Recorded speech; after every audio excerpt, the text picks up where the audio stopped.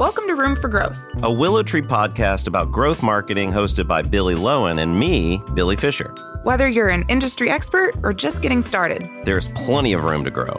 Share this episode with your favorite coworker, follow us wherever you enjoy podcasts, and reach out if you'd like to join the show. You ready, Billy? I'm ready, Billy. Let's go. Let's f***ing grow. Have you panicked lately that your marketing job is going to be archaic very soon? Have you worried that there's a new generation of consumers coming up who have completely different expectations about how brands will reach them and talk to them and engage with them? No? Okay, good. Sit down, buckle up. We're going to start today by just having a small panic attack about the differences between Gen Z versus millennial consumers. But then we're going to have a really robust conversation about how to be successful in forging partnerships and brand unions to have shared outcomes and goals, and just different ways to think about success in both B2B and direct-to-consumer spaces. We are talking to a seasoned veteran today. He has been a marketing leader for decades, frankly, across financial services and various industries. And today we are going to talk to him about his latest venture, and we hope you enjoy the show.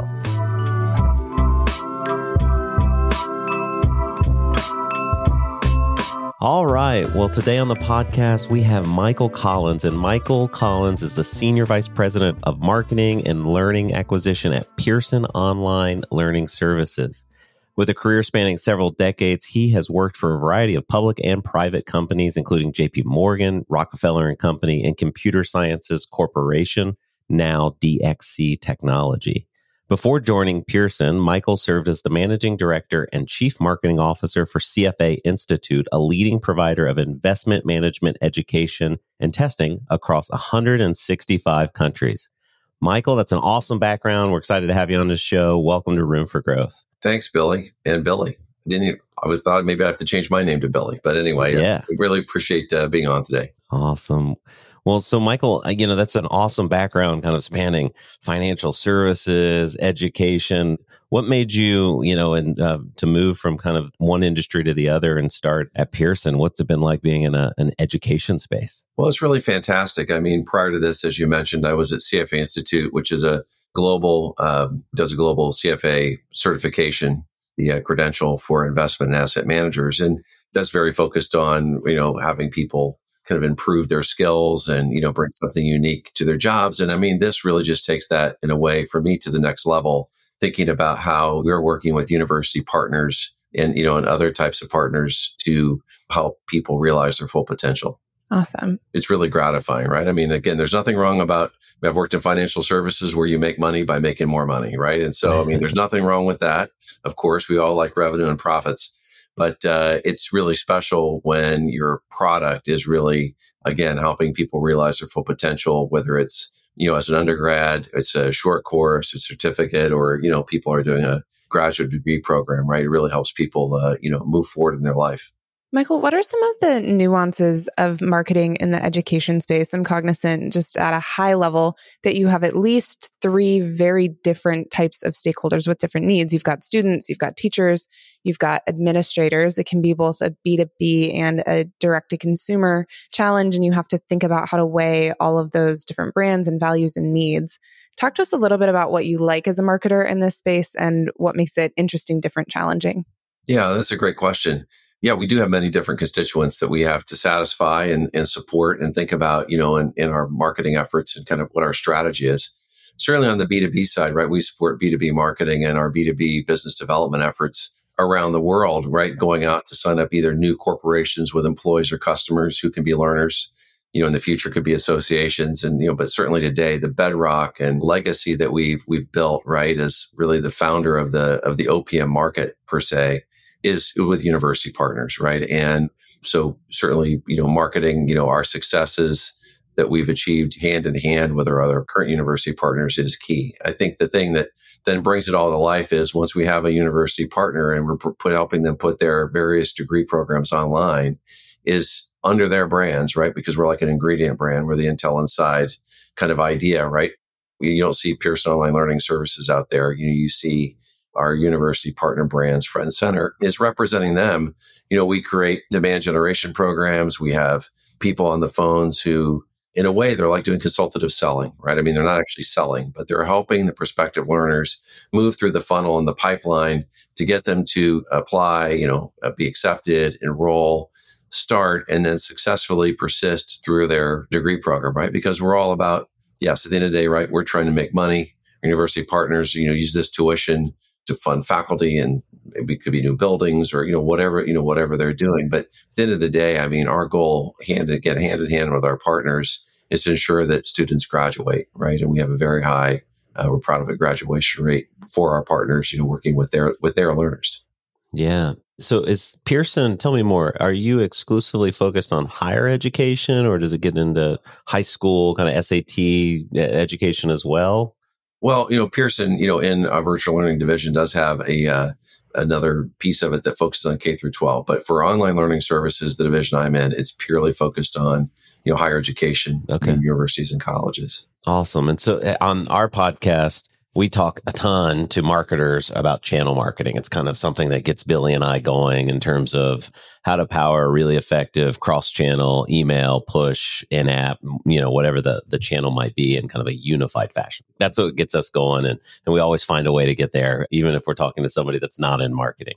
But you, as owning and being a kind of a lifelong marketing executive at Pearson, what have you seen some of the most effective channels and tactics for reaching both students, or maybe there's a different answer for each, possibly the students and educators? It's kind of a unique sale compared to a fast casual chain or a restaurant or real estate. Yeah, it's not a transactional business, right? We're not. Right. Thank you. We're not, in retail or clothing or restaurants or things like that. Right. We're also not selling technology peripherals. That's something done in my career, right? So we're not selling thumb drives or keyboards and things like that. So this isn't something that students can just come on, on e-commerce and sign up for their 4-year degree, right? So there's a lot of work that goes into this. So on marketing to the institutions, I mean, it's fairly easy to know how to reach them. We also understand which institutions could be good. Universities partners could be potentially good too. They may be, ripe. They need to put more of their programs online. Sometimes universities use several online program providers like POLS, like Pearson Online Learning Services, right? So we're one of a few partners that they use, right? And sometimes it's exclusive. So that's more straightforward, right? We do some advertising on LinkedIn.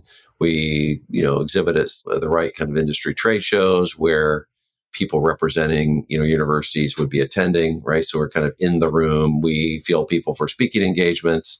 We do thought leadership, et cetera. But where the rubber really hits the road, right, where we generate our revenue, of course, we need university partners who want to get the learners first and foremost, but then where the revenue is generated is by helping prospective learners sign up. And so for us, it's a mix, and it's nothing that's unique, right?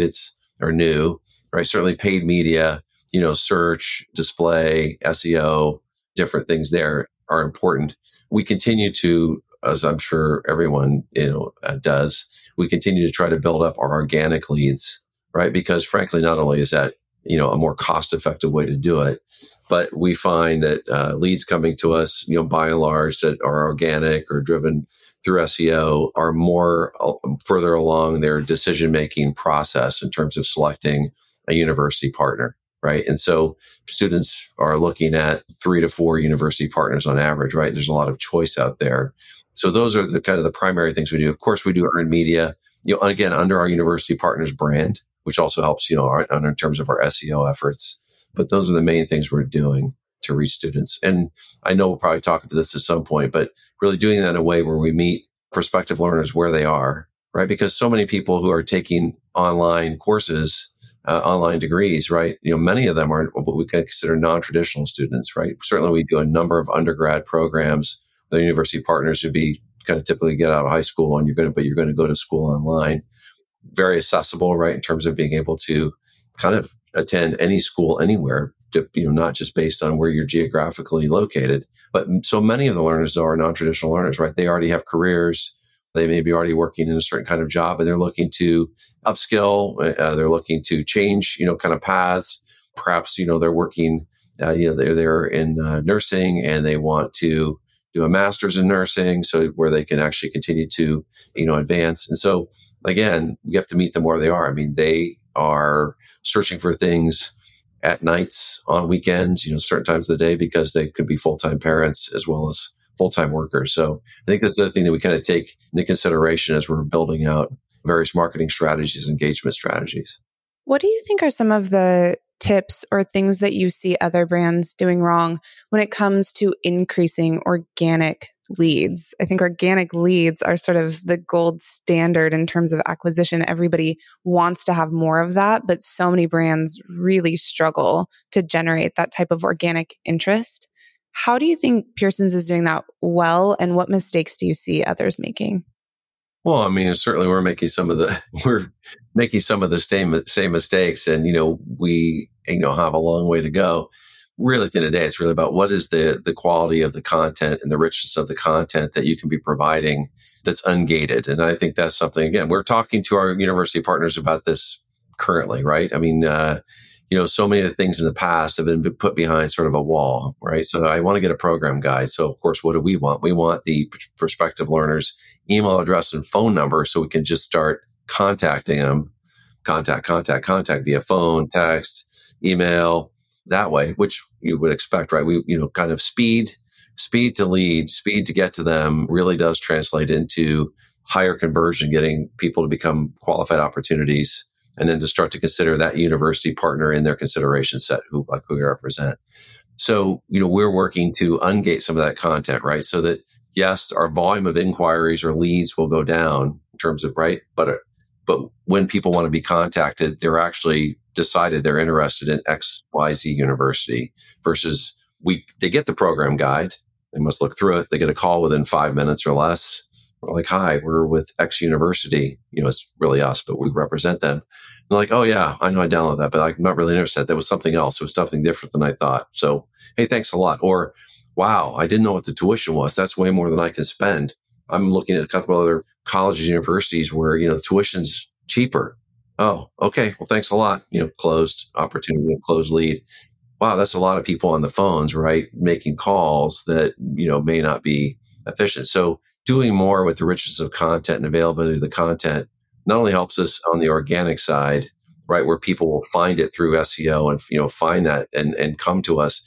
It also helps us, in terms of when we're running paid advertising and doing things that we're not making outbound calls to people who, frankly, after a glance through whatever they receive, they're not interested.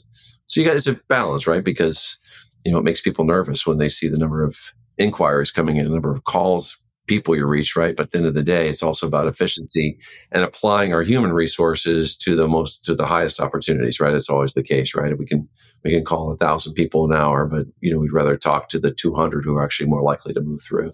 Yeah. So as you're talking, I'm thinking about kind of some challenges we've seen or some conversations we've been hearing a lot, which is kind of balancing short-term goals and results with kind of long-term brand building, relationship building kind of tactics. And more than ever, I'm hearing about short-term needs because of, economic headwinds and challenges that maybe I'm not sure if that impacts your industry, but it's impacting a lot. And so in a leadership position, how do you think through that and balance that out in terms of, all right, we need to hit our numbers this quarter, but there's also some long-term kind of relationship building things we need to invest in as well? Oh, sure. I mean, and that's a great question. I mean, I've always said, I probably have borrowed this from some previous, leader who I've worked for, right? It's an old adage that sort of holds true. It's like build sales overnight and your brands over time. So in the case of our university partners, again, remember, we're doing all of this marketing, advertising, phone follow-up, helping people. They're all under their brands, right? So polls is never front and center anywhere, right? It's always your university partner's brand.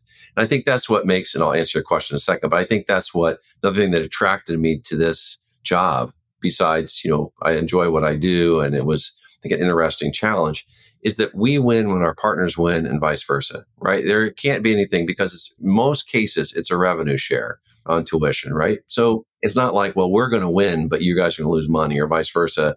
You're not going to make your tuition goals, your student goals, right? Which brings tuition, which funds faculty, which obviously funds learning, right? And moving people ahead. We both have to win for this to be successful. And that's not always that way, right? In certain businesses, right? It's like working with channel partners. You try to get as high margin as you can, spend as little as you can on MDF and co-op, or whatever that is. So I really love that about this job and about polls and about this industry. And then to answer your question about for our partners, right? At the end of the day, we measure profitability at the program level, at the degree program level, right? So you could have a suite of business programs, but within there's undergrad, there's graduate, there's MBA in this, there's MBA in that, there's a doctorate of whatever. So we measure our marketing spend and effectiveness and our sales effectiveness against individual programs. And of course, it rolls up to the School of Business or rolls up to the School of Nursing. But at the end of the day, there's individual deans for these various programs. And, they all want to make sure theirs is achieving, not, well, you didn't make your goals, but everybody else overachieved. So we do marketing at the program level, at the suite level, and sometimes at the brand level. And what we found is, while you don't want to cut all of that off completely, those aren't really that effective, to be honest, right? I mean, you're casting a wide net and you end up getting a lot of people back to the tire kickers kind of coming in, not really understanding, they see XY University, I want to find out more. And it turns out, we're calling them and, we're spending money to try to acquire them. End of the day, they're not really specifically interested in that program, right? So we focus the bulk of what we do at a specific program level. It varies by partner, but with the right level of kind of brand or suite spend. But, if we keep doing it which we do for our partners, of course, consistent visual identity, verbal identity. I mean, just like any other brand, right? You're going to know when you see something, it belongs to XY school, or in this case, XY, whatever the brand is. Michael, talk to us for a minute about how you start partnerships that end up being really effective versus those that don't. So say you're working with a new university.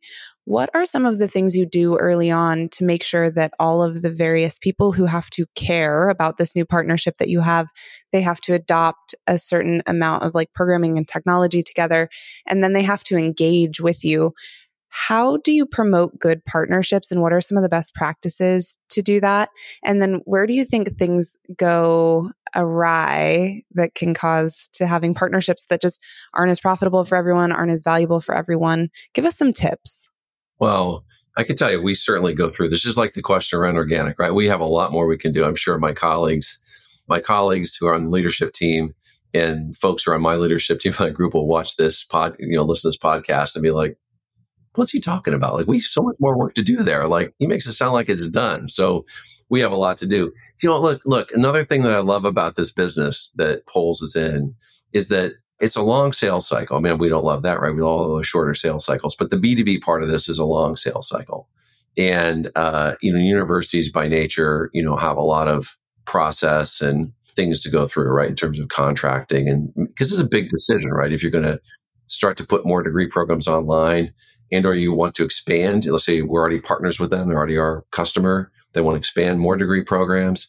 This is a big decision, right? You're putting this in the hands of someone who's going to represent you, your trusted learning, your education brand, right? And so that's a big part of it. So getting into this through a sales cycle, you really get to know all of the key players and constituencies that have a shared agenda, and they also have individual agendas. Because I mentioned, right, just because you say we're going to do this number of enrollments for the summer term across your 10 degree programs, we're going to overachieve on 7 and totally miss it on 3. Well, I'm the dean of this school, or I'm the head of this program.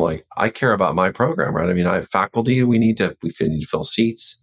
They're making commitments the university making many commitments, right? So again, I'm not saying we're perfect at this. Certainly if any of our university partners are watching this, they're like, that's right. Well, you missed it on those 2 degree programs. So, but at the end of the day, we're in this together. So I'm not saying that's unique to this business, but I would say it's something that's really refreshing and positive, right? You can't approach this like we're going to win, you're going to lose. We're going to get the best price, the best margin, and you're going to give up something. That can't work that way. I think where things go awry, and we have definitely gone awry sometimes, certainly prior, I could see the history before I got here and even while I've been here, is getting out of balance on what's realistic in terms of enrollments, right? You need enrollments. Just because someone enrolls doesn't mean they actually start, right? Because if you start, that's when they're paying the tuition, right?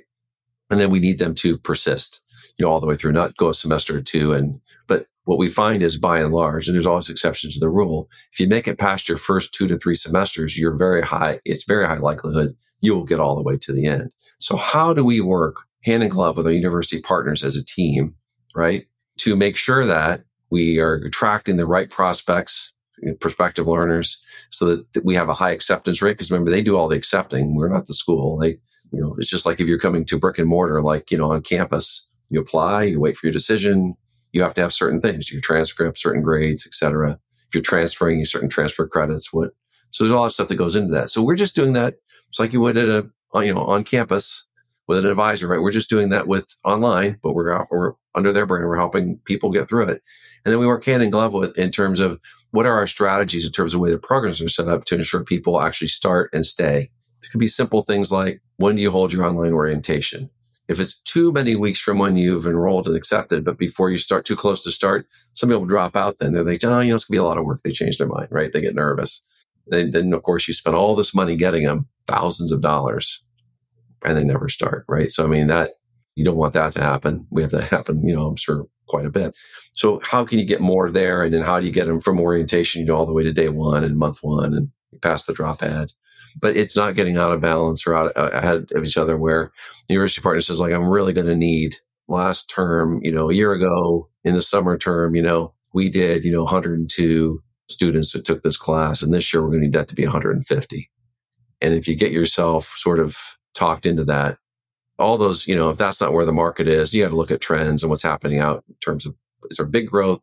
Maybe if it's crypto, maybe you're doing that, right? Maybe if it's a crypto certificate or degree, yes, you can get that kind of growth.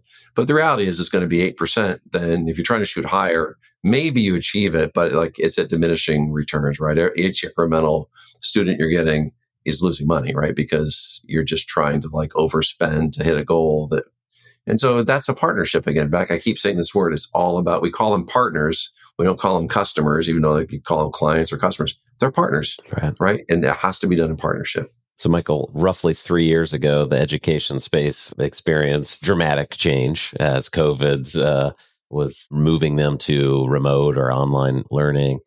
And I'm curious how that impacted, I would imagine it impacted Pearson differently than maybe other organizations within the education industry. So curious if you could talk about that, but even more specifically, how that impacts your marketing programs and how you go to market.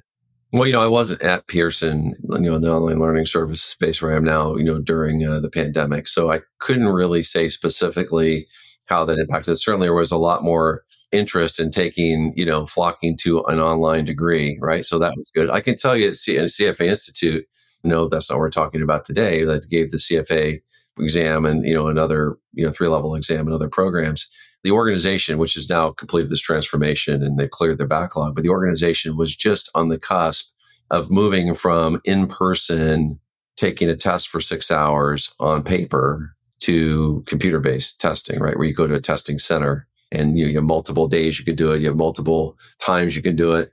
Multiple times a year you can do it. They were moving from twice a year, right? June and December, you'd have several 100,000 souls around the world would show up in places, 14,000 or something at a location in China. New York at the Javits Center, 8,000 people in one day through the Javits Center with proctors, taking this test. So they're in the process of it. So the organization accelerated moving everything. They already had the plan, accelerated to get online. But I can tell you, it was, had to cancel the June exam in 2020 due to COVID.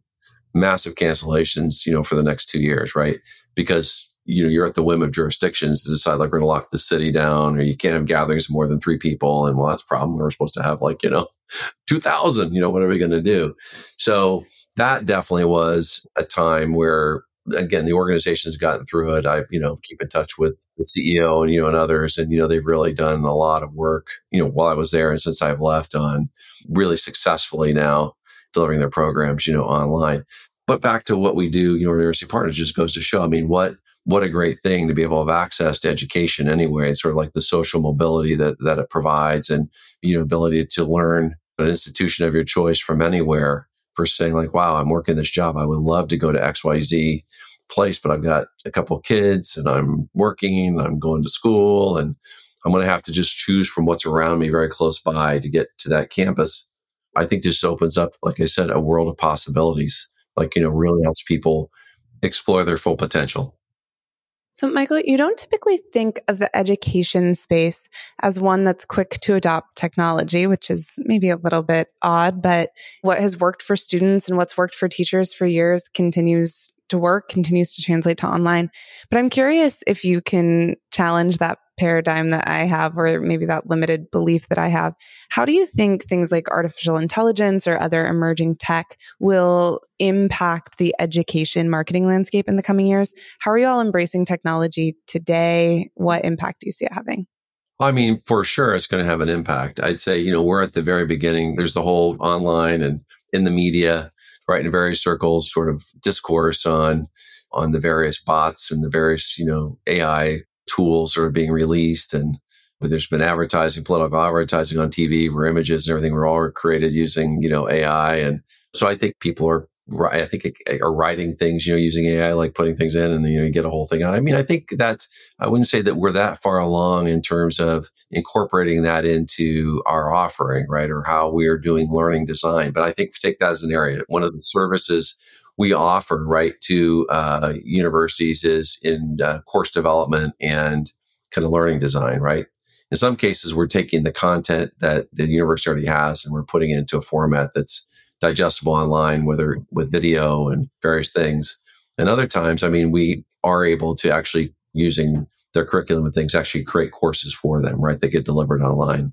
And so I think that's probably an area for sure that I know we are starting to explore, but there's a lot more to do on that. And I'm excited from a marketing perspective, how that can help us. I mean, certainly we've been, using chatbots in various places I've been for a while in terms of knowledge management and how we can help with self-service. I think there's a lot more there that we can deploy on behalf of our university partners in terms of self-service and really empowering these prospective learners to decide whether they're interested in that degree program. And if so, would they like to learn more about how that's delivered and what that can do for them right in life. Right? This is really a big lifestyle choice. I mean, it's one of the biggest spending decisions that you're going to make in a lifetime with some of these degree programs, other than maybe a house. It's more expensive than a car, at least the cars most people drive, right? But you could be making a $75,000, $80,000, $100,000, $100,000+ decision. I mean, it's a big decision. And it's a time commitment, right? If you're doing a 4-year degree or a graduate degree.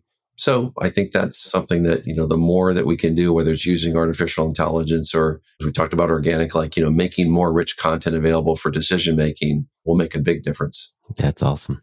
One of the things we've been talking about lately, in addition to AI, is Gen Z.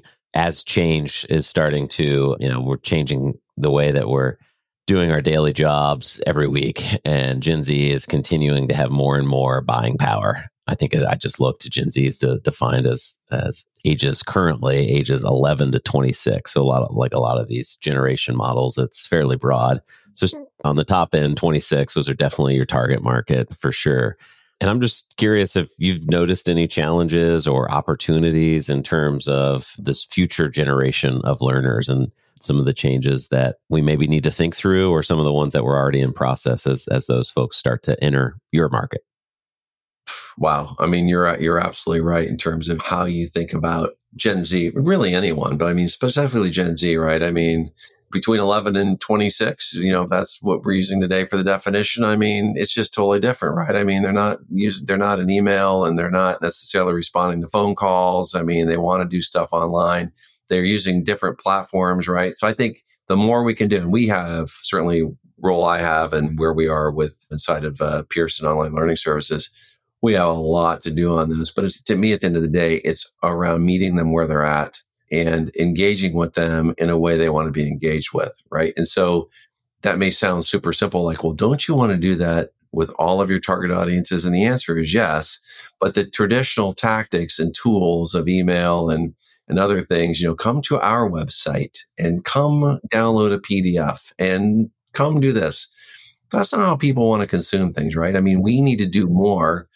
And again, my staff or our university partners listening to them like, yeah, when are you going to do that more, right? I mean, we need to do even more in not just running advertising on Instagram or any of the meta platforms or on Google, on Pinterest, et cetera, right? So we're trying to go where they spend time, where they hang out. And it varies by degree. It varies by age, of course, right? You all know that. But it's then continuing the dialogue and the engagement with them versus you saw an ad on Instagram You clicked it. You want to learn more. You typed a couple things in. It's already saved in your phone. Here's my name. Here's my phone number. Here's my address. Click, click, click. Right? Ring, ring, ring. Here we are. Call, call, call. Email, email. They're like, I don't want that. I want it. Can you engage with me in my DMs? Can you engage with me on an ongoing basis inside the platform I'm already using? Why do I have to come use what you want to use, right? Mm-hmm. We saw the CFA Institute in China with WhatsApp and Weibo, right? They're not opening emails. In fact, a lot of them can't even get through in terms of firewalls and other things. So, the team built, complete engagement strategy on not just reaching you the first time via various media strategies, right? It's engaging with you all the time where you want to be. So I think that's ultra important with Gen Z and those coming up behind them. It's really important everywhere, right? I just think sometimes you can have that idea, but you're using some of the old tried and true, and maybe they're tired sometimes approaches.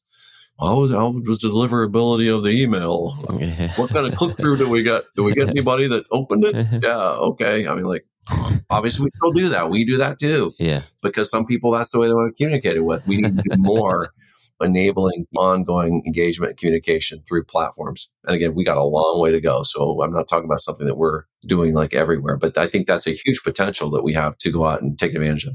Michael, if you wanted to just scare the heck out of me about making sure that my entire life's career is not based in email and push and all these traditional channels, I'm going to be a TikTok expert now and get really comfortable with all the DM platforms. I think that was great advice. Yeah. And slightly advice, terrifying for those of us who, there's whole industries built on these channels that are going to become archaic in our millennial lifetime. And so figuring out how we adapt and understand the principles of storytelling, the principles of reaching an end consumer through really organic means and in ways that doesn't feel spammy, that's such a great takeaway. So thank you for that. It's got to feel personal, right? You mentioned storytelling, right? That is so important because brands are on TikTok.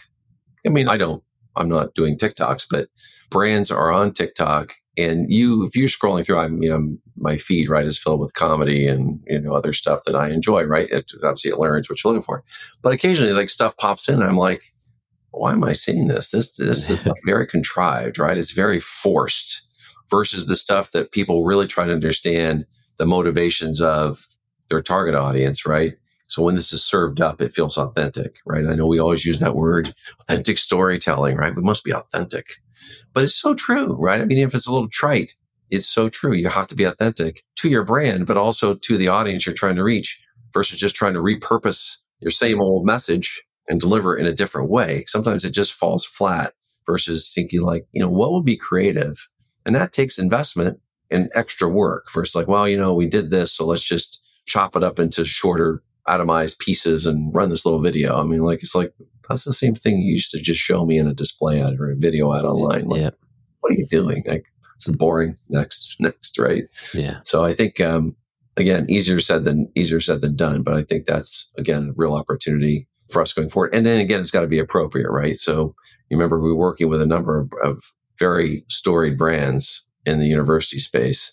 And so, let's be edgy. Well, maybe they're not an edgy university brand, right? And so I think you have to be respectful of that and figure out which of these platforms will work, but understanding and helping, whether it's universities or people are watching this and they're listening to this, either in large corporates or mid-sized business trying to reach Gen Z or reach other consumers.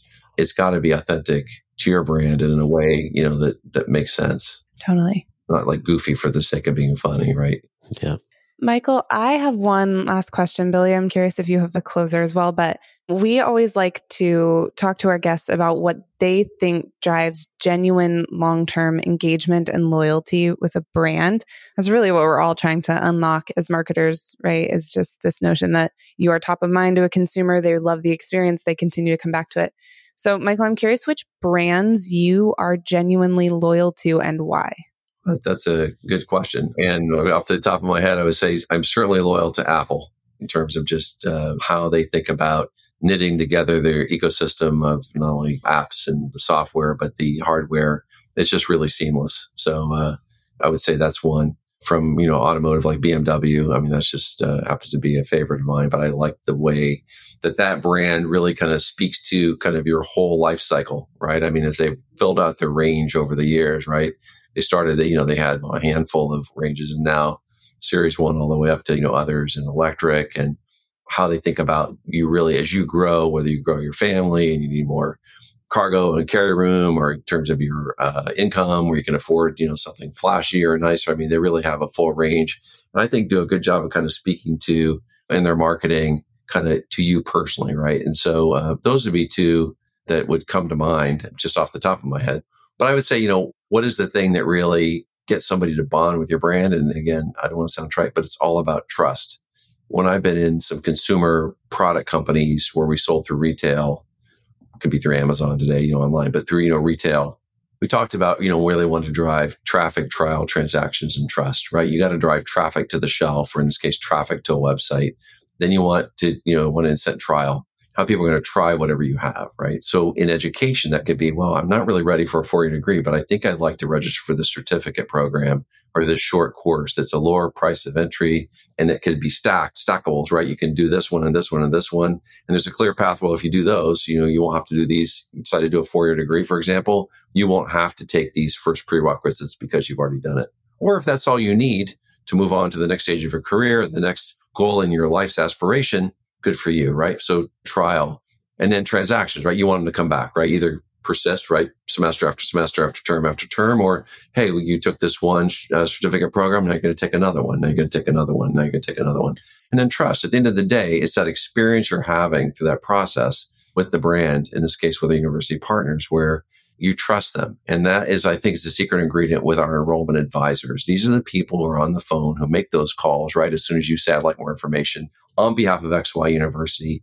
And they're there to help you through one of your life's biggest decisions and a big investment of your money and time on making it through that process. And they're with you every step of the way. And they're literally building a relationship to where the point where you start your journey or you start your classes, and then you get handed over to someone who's your ongoing advisor. We call them coaches. It takes you all the way through graduation. And sometimes they don't want to let go of the enrollment advisor, the ones advising on getting enrolled, because they built this relationship. They know, I know we talked last week. And by the way, how was that birthday party for your 3-year-old? Or, we talked last week. Did you end up get that new car you were talking about? Or, we had to reschedule that call because your car broke down. Hey, how did that turn out for you? I mean, those are probably not amazing examples. Our enrollment advisors that have hundreds that are way better. But I mean, you're developing a relationship. And where our enrollment advisors are able to do that, they're the ones who are hugely successful, right? They don't get commissioned, right? Because there's rules and stuff. You don't want to unduly influence somebody to take a class they're not really prepared for or whatever. So, but I mean, they're the ones who care, right? And people feel that caring, and that builds that trust on behalf of the university brand, to where and we're online, right? So we're online. So we're not usually going in person places, but they get to commencement, and we're going through this kind of period of the year now where people that are online do show up sometimes. They do have like a in-person thing. You could also just do it online. They're asking for some of our coaches to come, right? Like, wow. I want to meet Billy and Billy, right? Can Billy and Billy come? Now, we can't send our coaches out all over the place right. in mass, but we'll send a couple, right? And then they can host like a virtual meet and greet for an hour, wherever they're there, and, meet all the other people that their coaches aren't there. Because obviously the coach has got to be there working with other students. But again, it's all about trust and that relationship. And again, I think most marketers would be like, yeah, it's about trust and personalization and feeling special. But it is. And when you can do that, right, in your whole kind of marketing approach, it's not just in your advertising or in your other ways you're reaching people, but it's in your ongoing interaction.